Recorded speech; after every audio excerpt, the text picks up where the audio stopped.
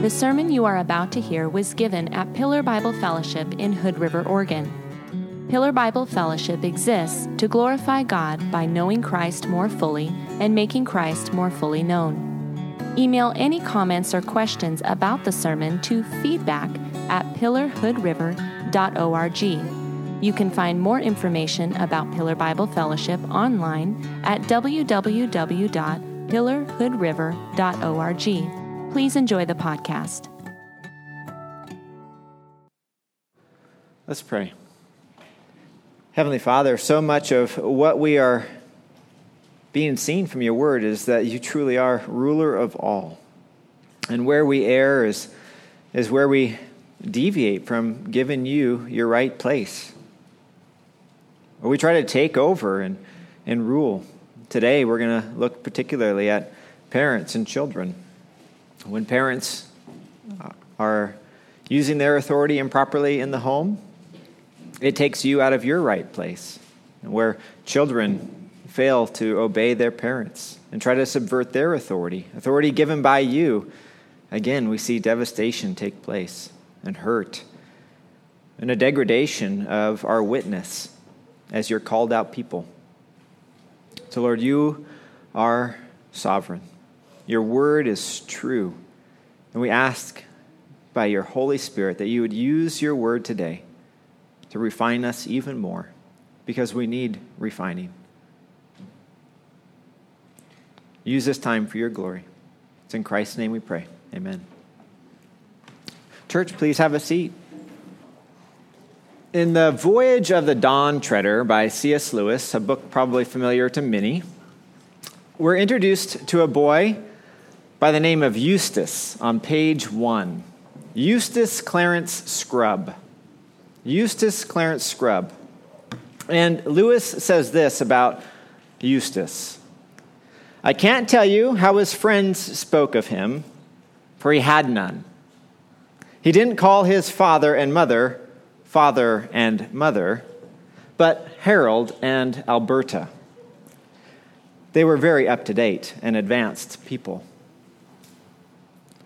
Then in the next paragraph or so, we learn some more about Scrubb. When the author says, Eustace disliked his cousins. His cousins were Peter, Susan, Edmund, and Lucy. But he was quite glad when he heard that Edmund and Lucy were coming to visit, coming to stay. For deep down inside, now listen to what Eustace likes to do. Deep down inside, he liked bossing and bullying. And though he was a puny little person who couldn't have stood up even to Lucy, let alone Edmund, in a fight, he knew that there are dozens of ways to give people a bad time if you are in your own home and they are only visitors. And in light of our passage today, I'd say, or your parents. Children. This boy, Eustace, is a real disgrace. He's not nice at all. And later on in the book, he turns into a dragon. He's not the kind of fellow you'd look up to. But how does a child develop such a brutish personality? How does that even happen? Would you want to be described in the manner as this young man's being described? Of course not. And the answer to avoiding becoming a young person like Eustace is going to be preached on today from Ephesians chapter 6. So listen up. Similarly, parents, would you want your child to be known as a Eustace-like child? Of course not. Again, we hear this picture of this child described and we revolt at the thought of one of our children being known as such.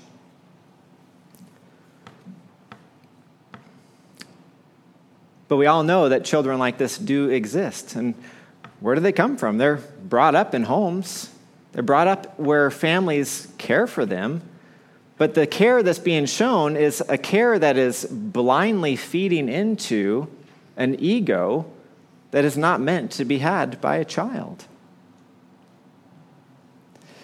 And inevitably, someone is telling the child that whatever they're doing is fine, that they'll be okay. And then once they go into adulthood, those of us who are on the sidelines watching this, we're just waiting for the train wreck of this life to happen. We know that it's going to go careening off the tracks. How does such a child get turned out on their own in such a manner? I would say because what happens is authority isn't taken seriously. Authority isn't taken seriously. Parents first fail to recognize that God's authority has been given to them. Parents fail to recognize that God's authority has been given to them to train up their children and entrusted with this charge to give them discipline and instruction. And children fail to recognize that they are under their parents' God-given authority. And that's designed by God. And when this gets mixed up, as I've just described, this is a situation that's primed for rebellion. Now listen to this. At the heart of rebellion is believing that you know better than those who have been put in authority over you. That you know better than the one true God who has designed things to work a certain way. This can be seen and observed even in the very beginning. And what I'm speaking of is the beginning of life, even as an infant. How often does an infant start to scream when they want to be fed? They demand food, and they'll scream even though the one that's about to feed them, the one who's going to nurse them, is preparing to feed them. They demand something. Very similarly, from infancy up to a little bit later on in childhood, how often do kids need sleep? They must have sleep and rest, and yet they kick against, they scream against, and they push away from the perfect environment that has been set up for them and the time given to them to get the rest that they need. It happens. Advance that child a few years, and the next thing we know, what they're demanding is entertainment. They want entertainment, but at no cost to themselves. They want what they want without having to actually pay for it or go through the effort to having it. Why? Because once again, this is rebellion. And in rebellion, you're always seeking the shortcut, never willing to take the path that is prescribed. And when this rebellious path is taken all the way into adulthood, you find that these individuals are constantly dissatisfied. Nothing ever satisfies this person. And they're loudly and constantly complaining about how they're not getting their way. Of course, when you're in rebellion, someone else is always to blame. Someone's always to blame for your lack of peace. And to put it in the language of our passage, it certainly isn't going well with you in the way that you're going. So where is the off-ramp? Where is the off-ramp to this disastrous path? You might be surprised to hear that it's actually embracing authority. Ultimate authority belongs to God. Ultimate authority belongs to God. And by His grace, He delegates authority, His authority, to parents. Therefore, parents are to rightly use their authority as it has been given, and children are to obey their parents. Obey their parents in the Lord. So throughout the family, parent and child alike must demonstrate obedience. Parents to God and children to parents, as in doing so to the Lord. This is right. And in doing so, you could say that obedience results in righteousness. When this is done rightly, obedience results in righteousness. And this is a far cry from the disastrous rebellion of the picture I painted previously. And dearly beloved, this is what we want in our home. Even as Ben was just praying during our pastoral prayers, we want obedience that results in righteousness in our home. And we're going to be looking at this today. We're going to look first, or I'm going to have four sections to this sermon. We're going to look first at God's authority, which is ultimate authority. We have to start there. We're going to look at God's authority, which is ultimate authority. And then from there, we're going to go to the parent's authority, which is delegated authority. And children, which have no authority. Have no authority. Better trust your parents. But you are under grace to have parents that should rightly carry out their authority over you. And the last one is parents' obligation to train up their children. And for all of this to work, we must begin with, like I said, God's authority, which is ultimate. As we go through the verses today, we're going to hit the verses repeatedly, but in this first section, we're going to start with Ephesians 6, verses 2 and 3. These are the first two verses we're going to take a look at. It begins with, honor your father and mother. This is the first commandment with a promise, that it may go well with you, and that you may live long in the land.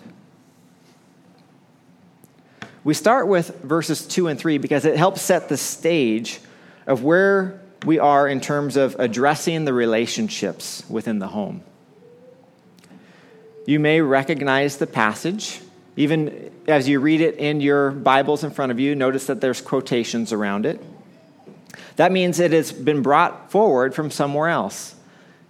And it is from the Ten Commandments, from the Decalogue as it was given by Moses to the people of Israel at Mount Sinai.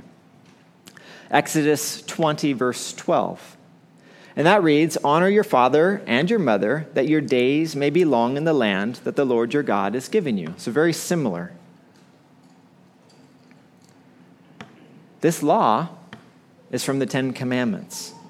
And Jesus himself, in his teaching, helps us understand how the law is to be applied in our lives when he sums it up. He doesn't say it's completely dismissed. He sums it up and he says that we are to love God and to love our neighbor. He sums it up. And he doesn't say we just push it aside, but he embraces the law. In Luke 10:27, he gives that answer. And in most of the gospel that we have recorded, there is some iteration of Jesus saying, this is how we follow the law. Love God and love your neighbor. This is God's commandment. But what gives God the right to make such commandments? Fairly obvious, I hope, but as it turns out, he made us. He's the creator. He's the author. He has author's rights over all creation. He gets to set the course. He can direct. He can command. That's his prerogative.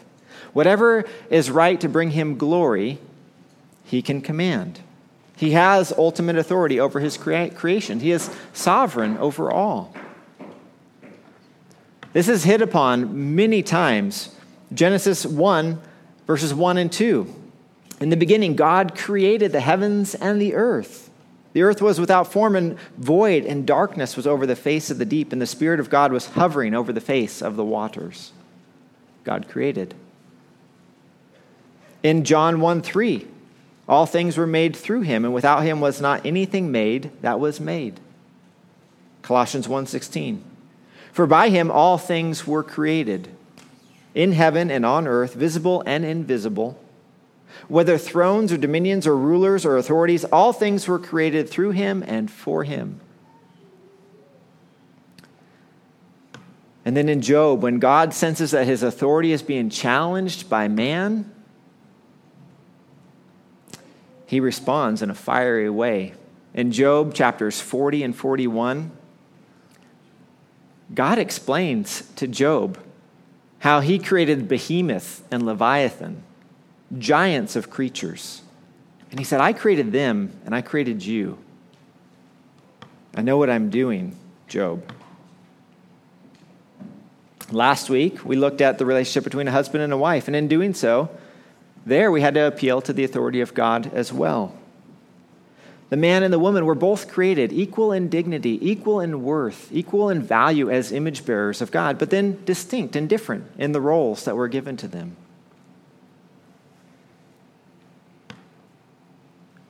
And as God, the author of life, fashioned man and woman, he made them different, but so that when they come together, they're able to reproduce and join with God in his creative work. And from that, children, boys and girls, male and female, in kind, part of the plan of God. And those children are to be looked after. Those children are to be looked after. For as we all know, when children arrive, when they first arrive, they are extremely vulnerable, incapable of surviving on their own. They are vulnerable and they need to be cared for. But they're also extremely trainable, and they need someone to train them. So who is it to be there for them? It's parents. God designed the parent, and the parent must exercise the authority that has been delegated to them by God for these reasons. Now that's what we're going to look at here next, is parents' authority, which is delegated authority. So we already looked at verses 2 and 3, but to begin with this, we've got to go back up to verse 1 of chapter 6, where it says, "Children, obey your parents in the Lord, for this is right." And we're going to get to what the children are going to do in the next section, what's required of them. But first, we have to recognize the position of the parents. They are in the position of authority over the children. So absolute is their authority that children are commanded to obey their parents. It is commanded. Our first parents, when Adam and Eve, when God brought them together, he gave them a charge to be fruitful and multiply. And as I alluded to, they did that. And that continues to happen. And children arrived on the scene not too long afterwards. God, like I said, allows us to cooperate with him in filling the earth and being part of his creative nature. But with that comes a big responsibility for parents. You have to use the authority that God's given you, as delegated by God, over the children that he also gives to you. Looking at verse 2 again, just the first section, it says, "Honor your father and mother." Honor your father and mother. It follows the command of obeying. And immediately we see that God has done something to empower the parents in a special way.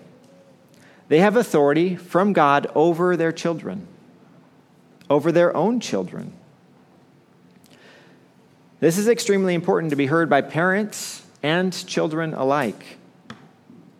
Parents, you have delegated authority over your children. It's given to you, and it's given to you to be exercised over your children. Children, very important for you to hear as well, that your parents have been set up as authority over you, and you are to obey your parents. You do not have authority over your parents. That's not the way God's designed it to work. They have authority over you.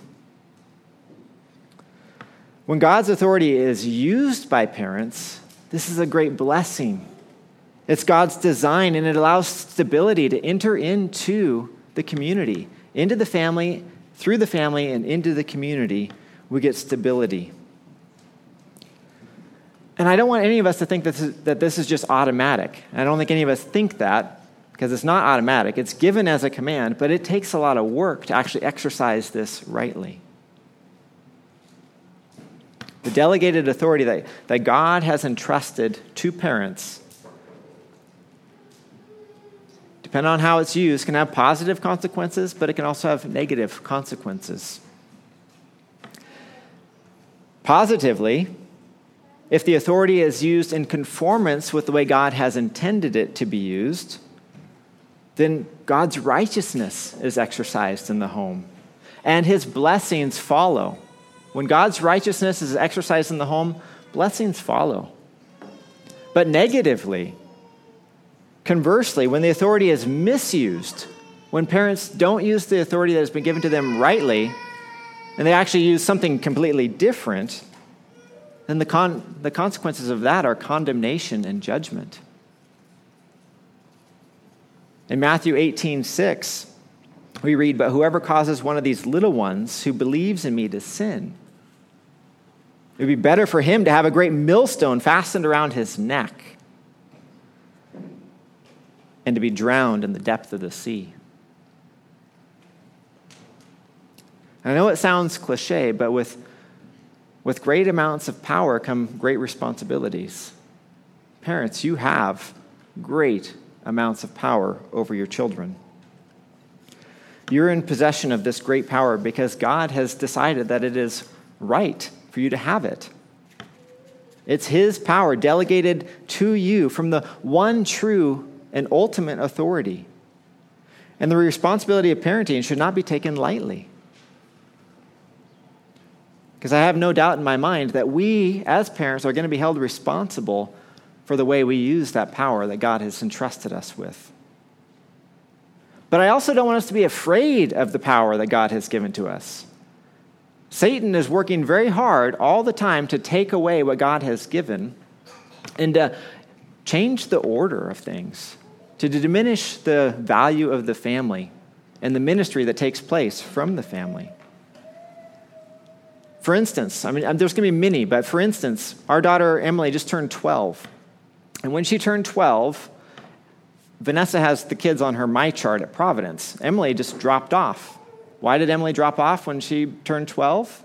Because now, inside of the medical establishment, she's old enough to make her own medical decisions and should be able to communicate with her medical provider without her parent knowing what that communication's about. So again, authority is being taken away from parents. Is that God's design?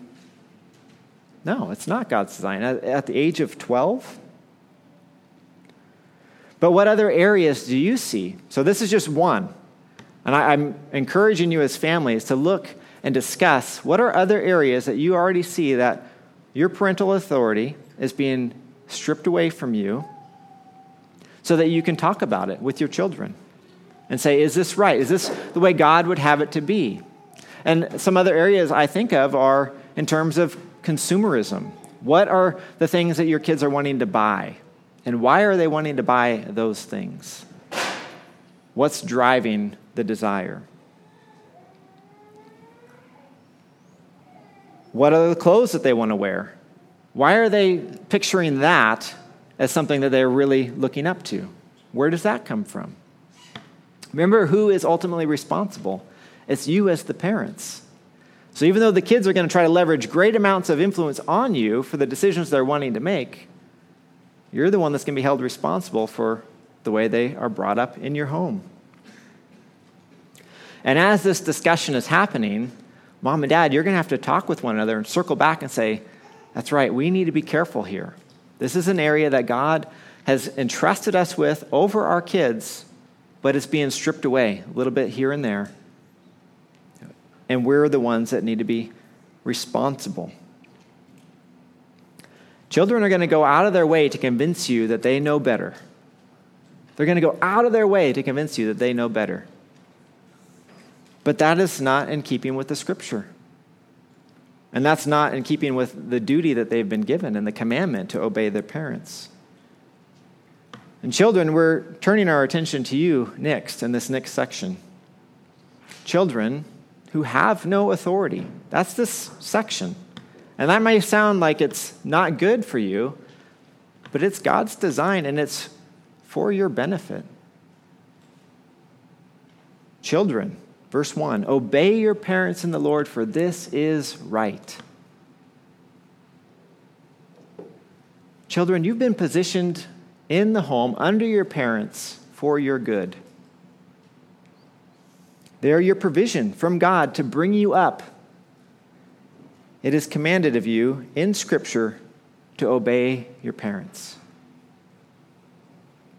And this is where we need to focus. Majority of our time today is on this section because it is where the Scripture itself focuses. Children, you are obligated to obey your parents. How long do you have to maintain this responsibility of giving obedience to your parents? Does anyone want to know how long you have to obey your parents? Well, it's going to differ from culture to culture, but I'd say in our American culture, largely it would be appropriate for you to remain obedient to your parents as long as you are taking shelter under their roof. Okay? And I don't say that as a way to either expediently get you out of the house or to cause you to linger by having your parents say, you have to stay here longer. And it's going to vary. I mean, some cultures, it is indefinite. The parents are always to be obeyed. But in our culture, and as we read the text, I would say that's just a rule of thumb you could go by. And that's going to push that age out to 18 to 20, 21, 22, somewhere in there. As long as you are taking shelter under the roof of your parents, you should obey your parents, as is commanded. But then once you've been trained up by your parents, which is their job for you to train you up, you're going to see that relationship inevitably changes. It's not one of just obeying my parents, but it's going to become more of that honor your parents is going to really help carry the load. It's no longer, I just need to obey my parents in an honorable way, but I want to honor my parents. I know them. I know I can trust them. I can go to them when I'm trying to figure out what to do. When this man I just met at college is starting to take more of an interest in me, and I don't know who else to talk to. Or it's time to buy a house. Should I really put my money there? And that relationship is going to carry through to those times. But children, you're obligated to obey your parents.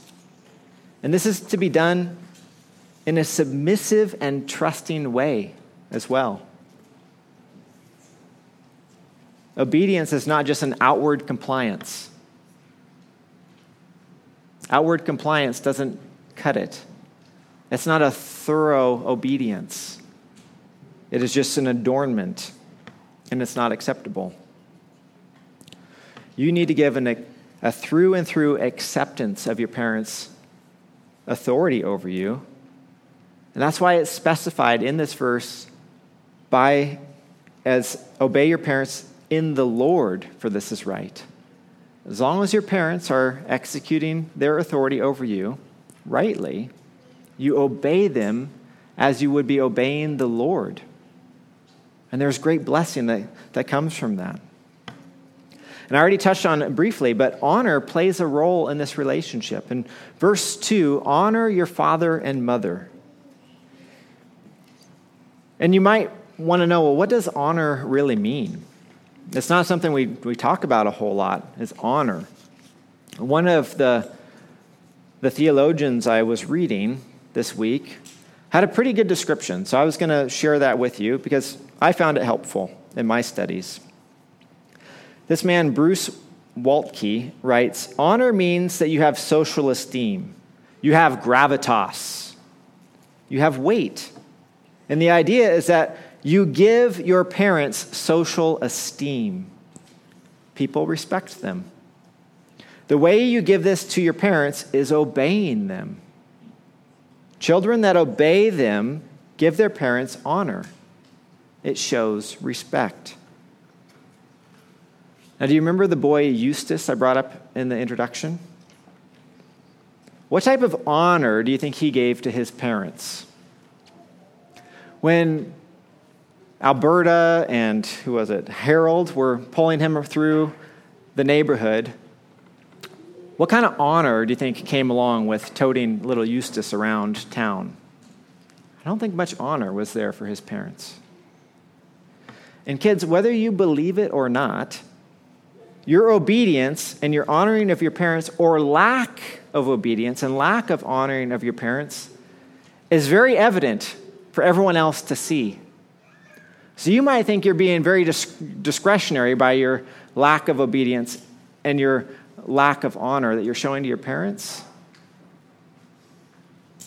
But it's very obvious. It's on display. And it grieves your parents, and it grieves those who have to watch them dealing with disobedient and dishonoring children. It's not the way God established the family to be. And when the families operate in this way, it declines our whole community. It subverts the design God has for the family. Remember, husband and wife come together, have children. Children form the basic unit of everything, of all of society. And when God's plan is taken and subverted, it also corrupts the society that we live in. Although I've highlighted obedience as one way that you show honor to your parents, and I know you were paying attention earlier when I said that obedience can stop at some point.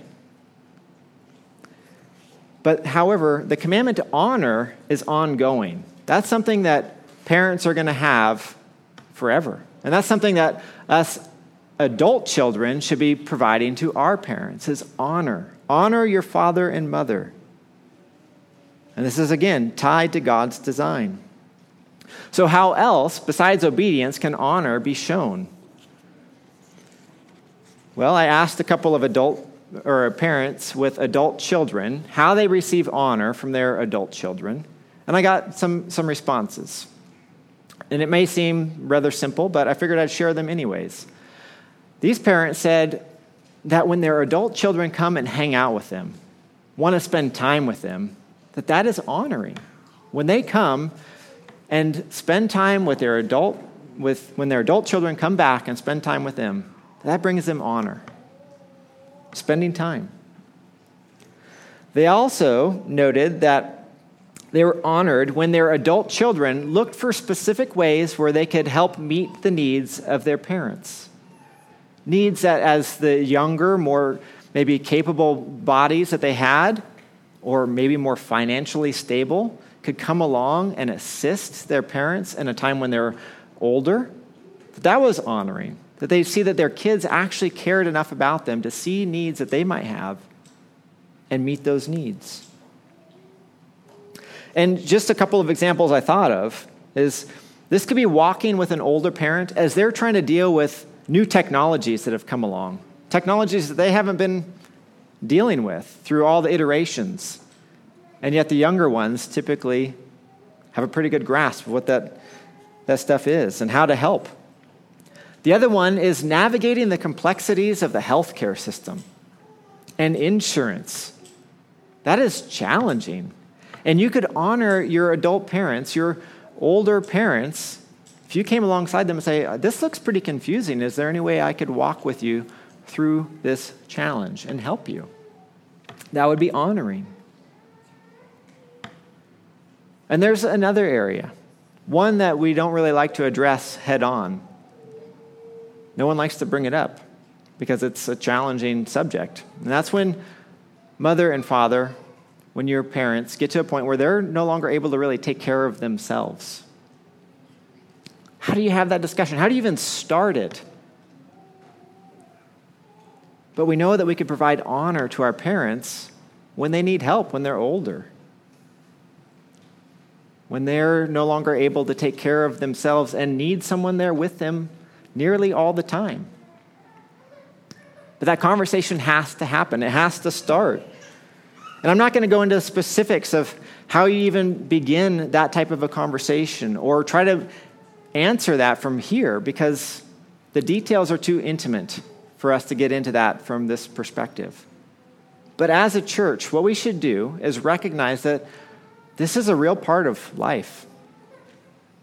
And if someone we know is going through this stage in particular, where they're trying to show honor to their parents and struggling to do so, that we come alongside our brothers and sisters and say, I want to pray with you, or I want to go into God's word with you and try to mine out the wisdom that God would have for you in this situation, or provide help in some way, because it is not an easy topic, but it is one, Lord willing, we all get to deal with at some point as our parents age and get to a point where they might need to have that extra help. Those are ways we can show honor. And honoring father and mother, verse 2, there's more to it than that. It says this is the first commandment with a promise, that it may go well with you and they may live long in the land. Now that we've looked at the commandments of obedience, how to obey and honor, we have to acknowledge that there's also a benefit. There's benefits that come along with living in this manner, in this way. Paul is writing this portion of Scripture to Ephesian believers, to the Ephesian church. And he includes this sentiment, this benefit, I claim, on the back half of Exodus 20, verse 12.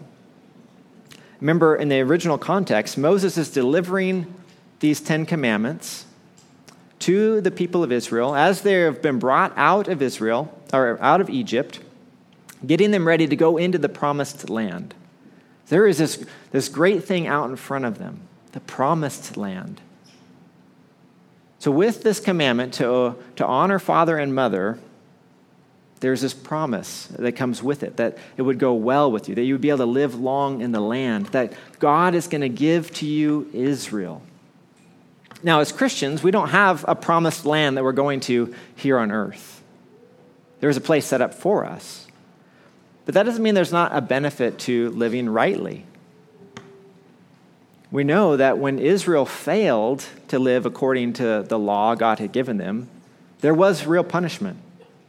And that punishment took the form of exile. They were removed from that promised land that God had given them and given over to a foreign nation, to an oppressive nation. And many times, they never were able to return. Maybe there were portions of Israel or Judah that were able to go back, but not everybody. There were real consequences. As children, you may have a hard time thinking of, well, what does it mean for it to go well with me? What would it mean for it to go well with me if I were to follow these commands? Well, to put it bluntly, it doesn't mean that you're going to get what you want, when you want, however you want. That's not what it means to go well with you. But what it does mean is you are going to be blessed with relationships. Relationships that God has established as being good. First and foremost, a relationship with God, the Creator, who set this order in place. And then relationships with those in the home, mother and father, siblings, the church community that you've been brought up in. Those relationships are going to last, and they are going to bless you. And they are going to allow life to go well with you.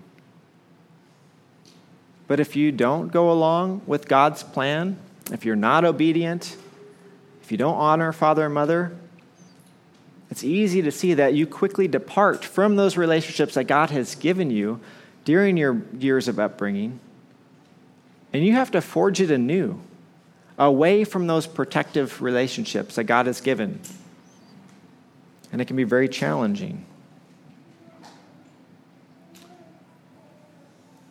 The goodness that God intends can be destroyed very easy by disobedience. And God always takes disobedience to parents very seriously.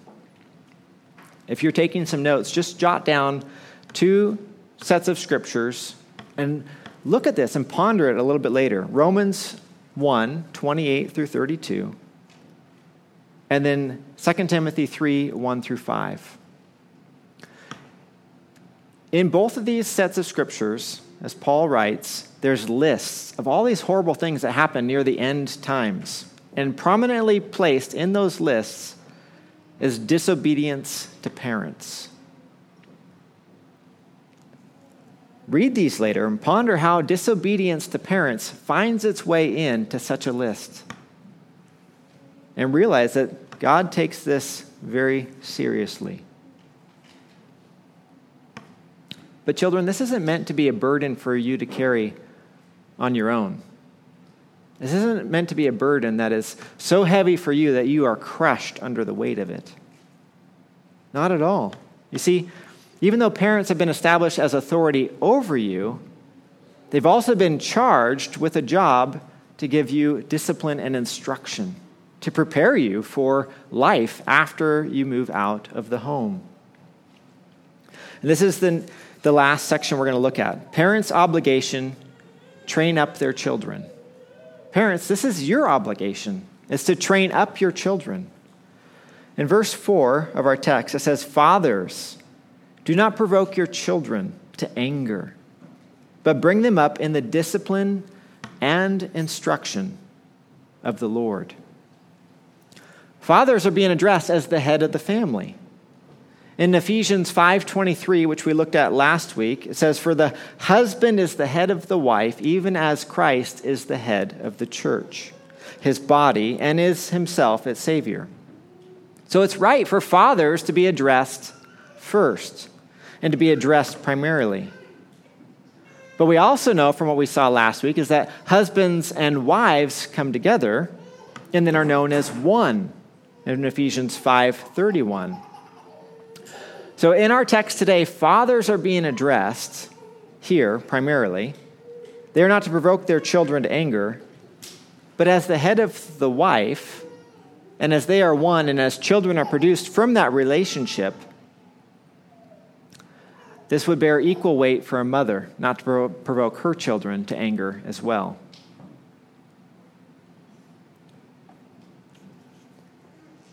Ephesians has been rich with a lot of help for us as Christians. And back in Ephesians 4:26, it says, "Be angry and do not sin." And here today we're told to not provoke our children to anger. And it's one thing to, as an adult, even as a youngster, to have a righteous anger against any time that there's denigration being done against God or one of his fellow image bearers. And to say, that is not right, and I'm going to stand up against that.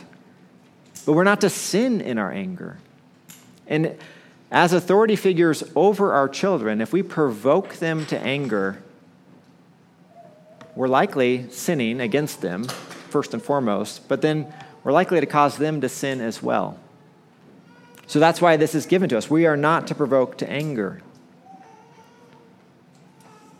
It's not going to be helpful for their well-being. But in order to avoid this, to avoid provoking your children to anger, you have to know yourself well. Parents, you're charged with disciplining and bringing up your children under the instruction of the Lord. In order to do that, you have to know yourself well. That as you go along in your duties, you do not provoke your children to anger. And you also have to know your children well. That as you're training them, that you are not inadvertently provoking them to anger.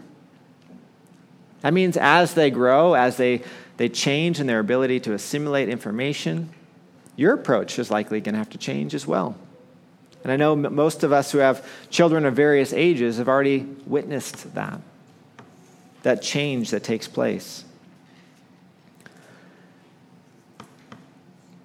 We do not want to approach our children with brashness. We want them to be able to respond well. That means we need to be careful with the way we instruct our kids. And since I was spending time with this text this past week, getting prepared to preach, you can imagine that this comes up in our home. This comes up around the dinner table. So the other night we were talking about Ephesians 6:1-4, and this is our version of table talk at the Rice household. Is we were talking about the passage that was going to be preached on Sunday. So first, Vanessa and I had to talk to the kids about, well, what does it mean to provoke? Sometimes we say, don't provoke your brother. So we had to use that to establish, well, what does provoking mean? Once we established that, okay, that's what provoking means. Then we had to be vulnerable to our kids and say, well, have we been provoking to you? Have we provoked you to anger in the way that we have been training you? And they gave us 2 examples of times where they were provoked to anger. So we heard those as a family around the table. The first one I heard, and the child related how the event went, and the child was angry. The child appealed to me. I wasn't the one that had levied the discipline in this instance. I heard the situation and what had taken place. I heard her appeal, and I changed the course. She was right. We were wrong. The second one There was another event shared. Child said how they were provoked and felt upset, heard the merits of the situation, and sided with the parent. Like, parents know better. You don't see the whole picture of what's going on in the home. And this ruling was placed upon you because it made for the well-being of the whole family. It helped keep order in the household, which is very important for everyone. So I gave these to you as just examples of the way this discussion could happen in your place. And kids, some of you might be listening and say, yes, I need to have this talk with my folks so I can let them know all that's going wrong in our home. But even as I just shared, it didn't turn out that well for my kids as far as appealing everything that the parents said. The parents still have authority. We still shared with our kids, we have authority over you. Yes, we make mistakes. We do. But by the grace of God, we continue to work through those and be refined by the studying of Scripture. One of the other things we shared with our kids is you need to be in the Word. Kids, you need to be studying God's Word because this is where our authority comes from as given by God. And you can help hold us accountable to that by knowing the Word of God. So before you get excited and say, wow, I'm going to have this discussion with my parents, ask yourself, how well are you spending time in God's Word and submitting to it before trying to pull apart what your parents are doing in the home?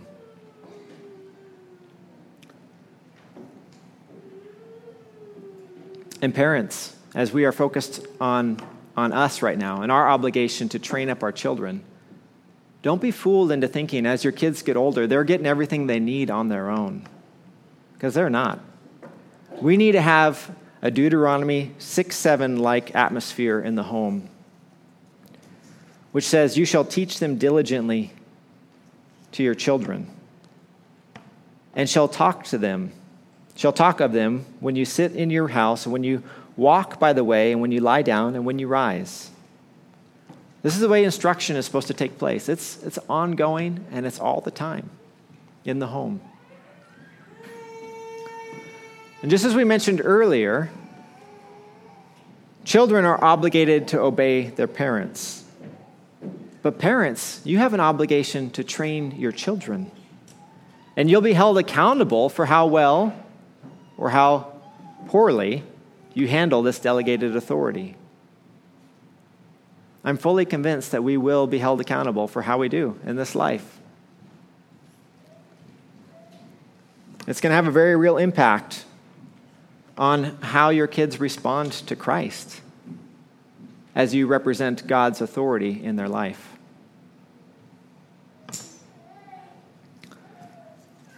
And if what we're fully after, what we're striving for is obedience that results in righteousness,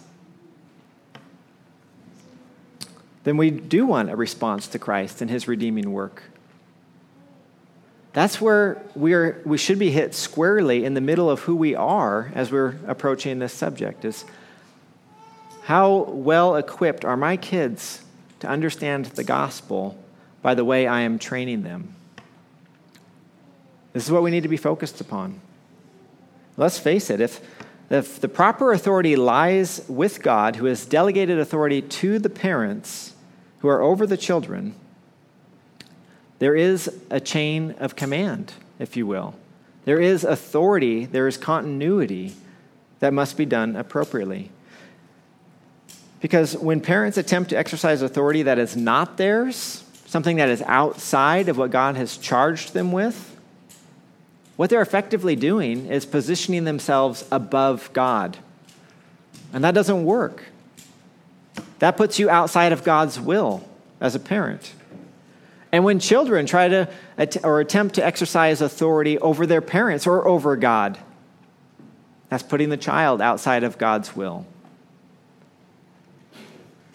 And being outside of God's will leads to total disaster. It always leads to disaster. But conversely, when authority is maintained as designed, it leads us on a path that is full of blessing. And it goes well with us, as our passage said today. Jonathan Edwards great American preacher, speaks of this path full of blessing in this way. He writes, "In all your course, walk with God and follow Christ as a little, poor, helpless child, taking hold of Christ's hand, keeping your eye on the mark of the wounds, on his hands and side, whence came the blood that cleanses you from sin, and hiding your nakedness under the skirt of the white shining robe of his righteousness." Parents, this is your responsibility for your kids. You have been granted with authority over them, over your children, and you are to take them by the hand and to lead them in such a way that they can see Christ, that they can see those wounds that were in his hands, that adorn his side. The steady sacrificial of love that you show your children as parents is going to be their best representation of who Christ is in their life. And children, so much of the focus today has been upon you. The text has demanded it. You are to obey your parents. But think about this. You're to obey your parents as Christ obeyed his heavenly Father. In Scripture, we know Christ's path was not an easy path. It was very challenging, not easy at all. But do you recognize what Christ's path resulted in? It's a blessing for all. All of us have been blessed by the path that Christ walked, because Jesus walked in perfect obedience to his Father. He did it perfectly, trusting the Scriptures and reliant upon the Holy Spirit. And his obedience resulted in our righteousness. Let's pray.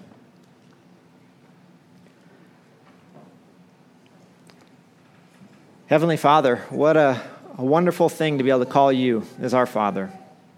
We are humbled as parents and as children alike to think that you would impress upon us the importance of order in the home, that you would model for us so well through providing your own Son, your only Son,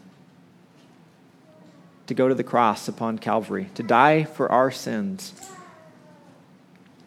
that our sin burden might be taken care of, dealt with, so that as we approach life here on earth as sinners, saved by grace,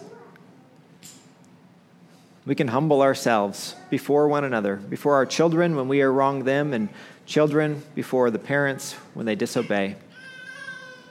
And we can see, as we go along this life, pursuing you, that your righteousness follows, that obedience does result in righteousness, and that you are glorified.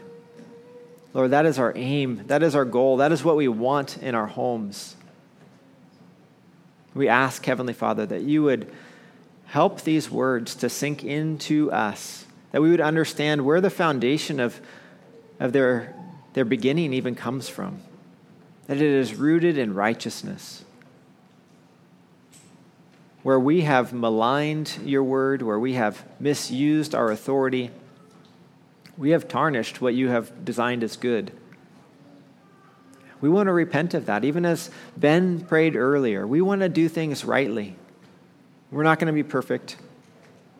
But Lord, continue to guide us in your ways. May our families be blessed as we follow you. And may the community that you have placed us to live in be blessed. We thank you for your word. We thank you for this time of preaching. May it be useful for your will and for your kingdom's glory. Amen. Thank you for listening to this sermon from Pillar Bible Fellowship. Please email any comments or questions about the sermon to feedback@pillarhoodriver.org.